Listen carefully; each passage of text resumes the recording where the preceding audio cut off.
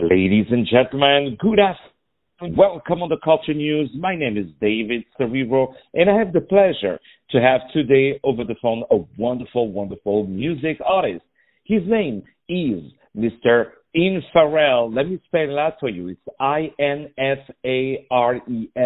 Infarel is a wonderful up-and-coming music artist. He's going to talk to us today about all the great things that he is doing. Infarel, how are you today?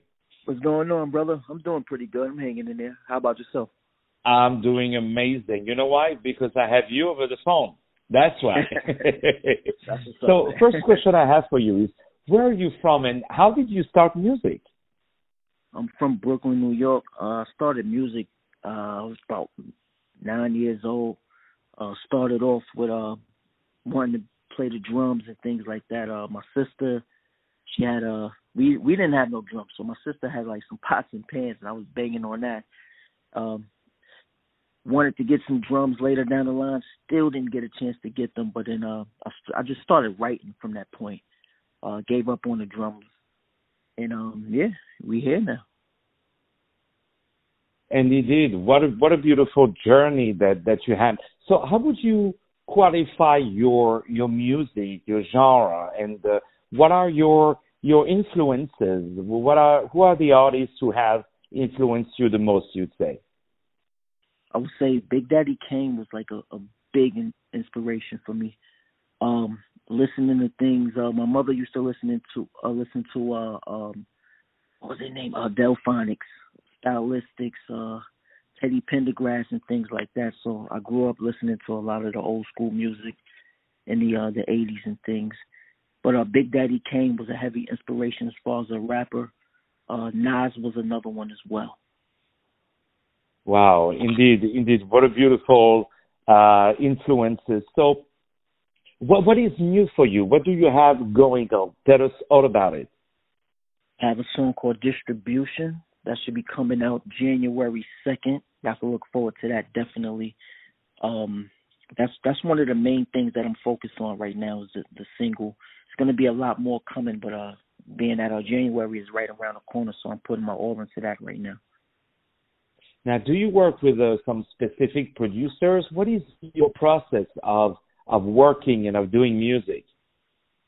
I actually produce myself.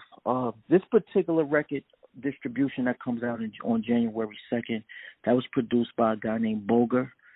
Yeah, but I mostly I do a lot of production myself as well. So I'm not just the artist. I do videos also too.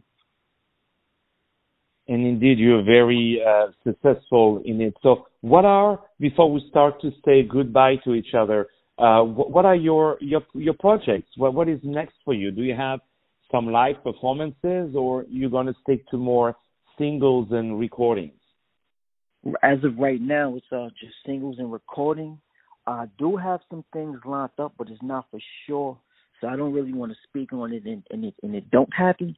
But from what I'm hearing, it's a potential touring and things like that. So I'm just focused on 2024 and looking forward.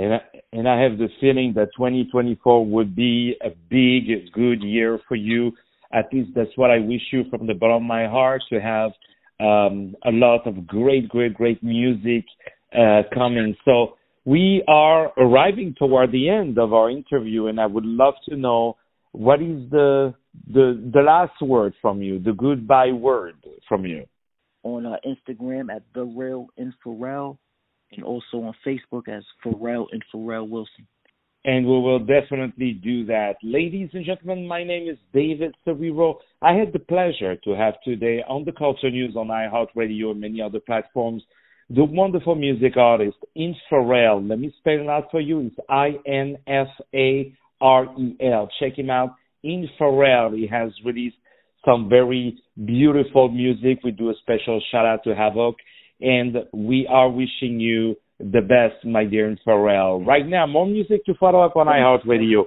It's a beautiful day in New York City. Stay tuned.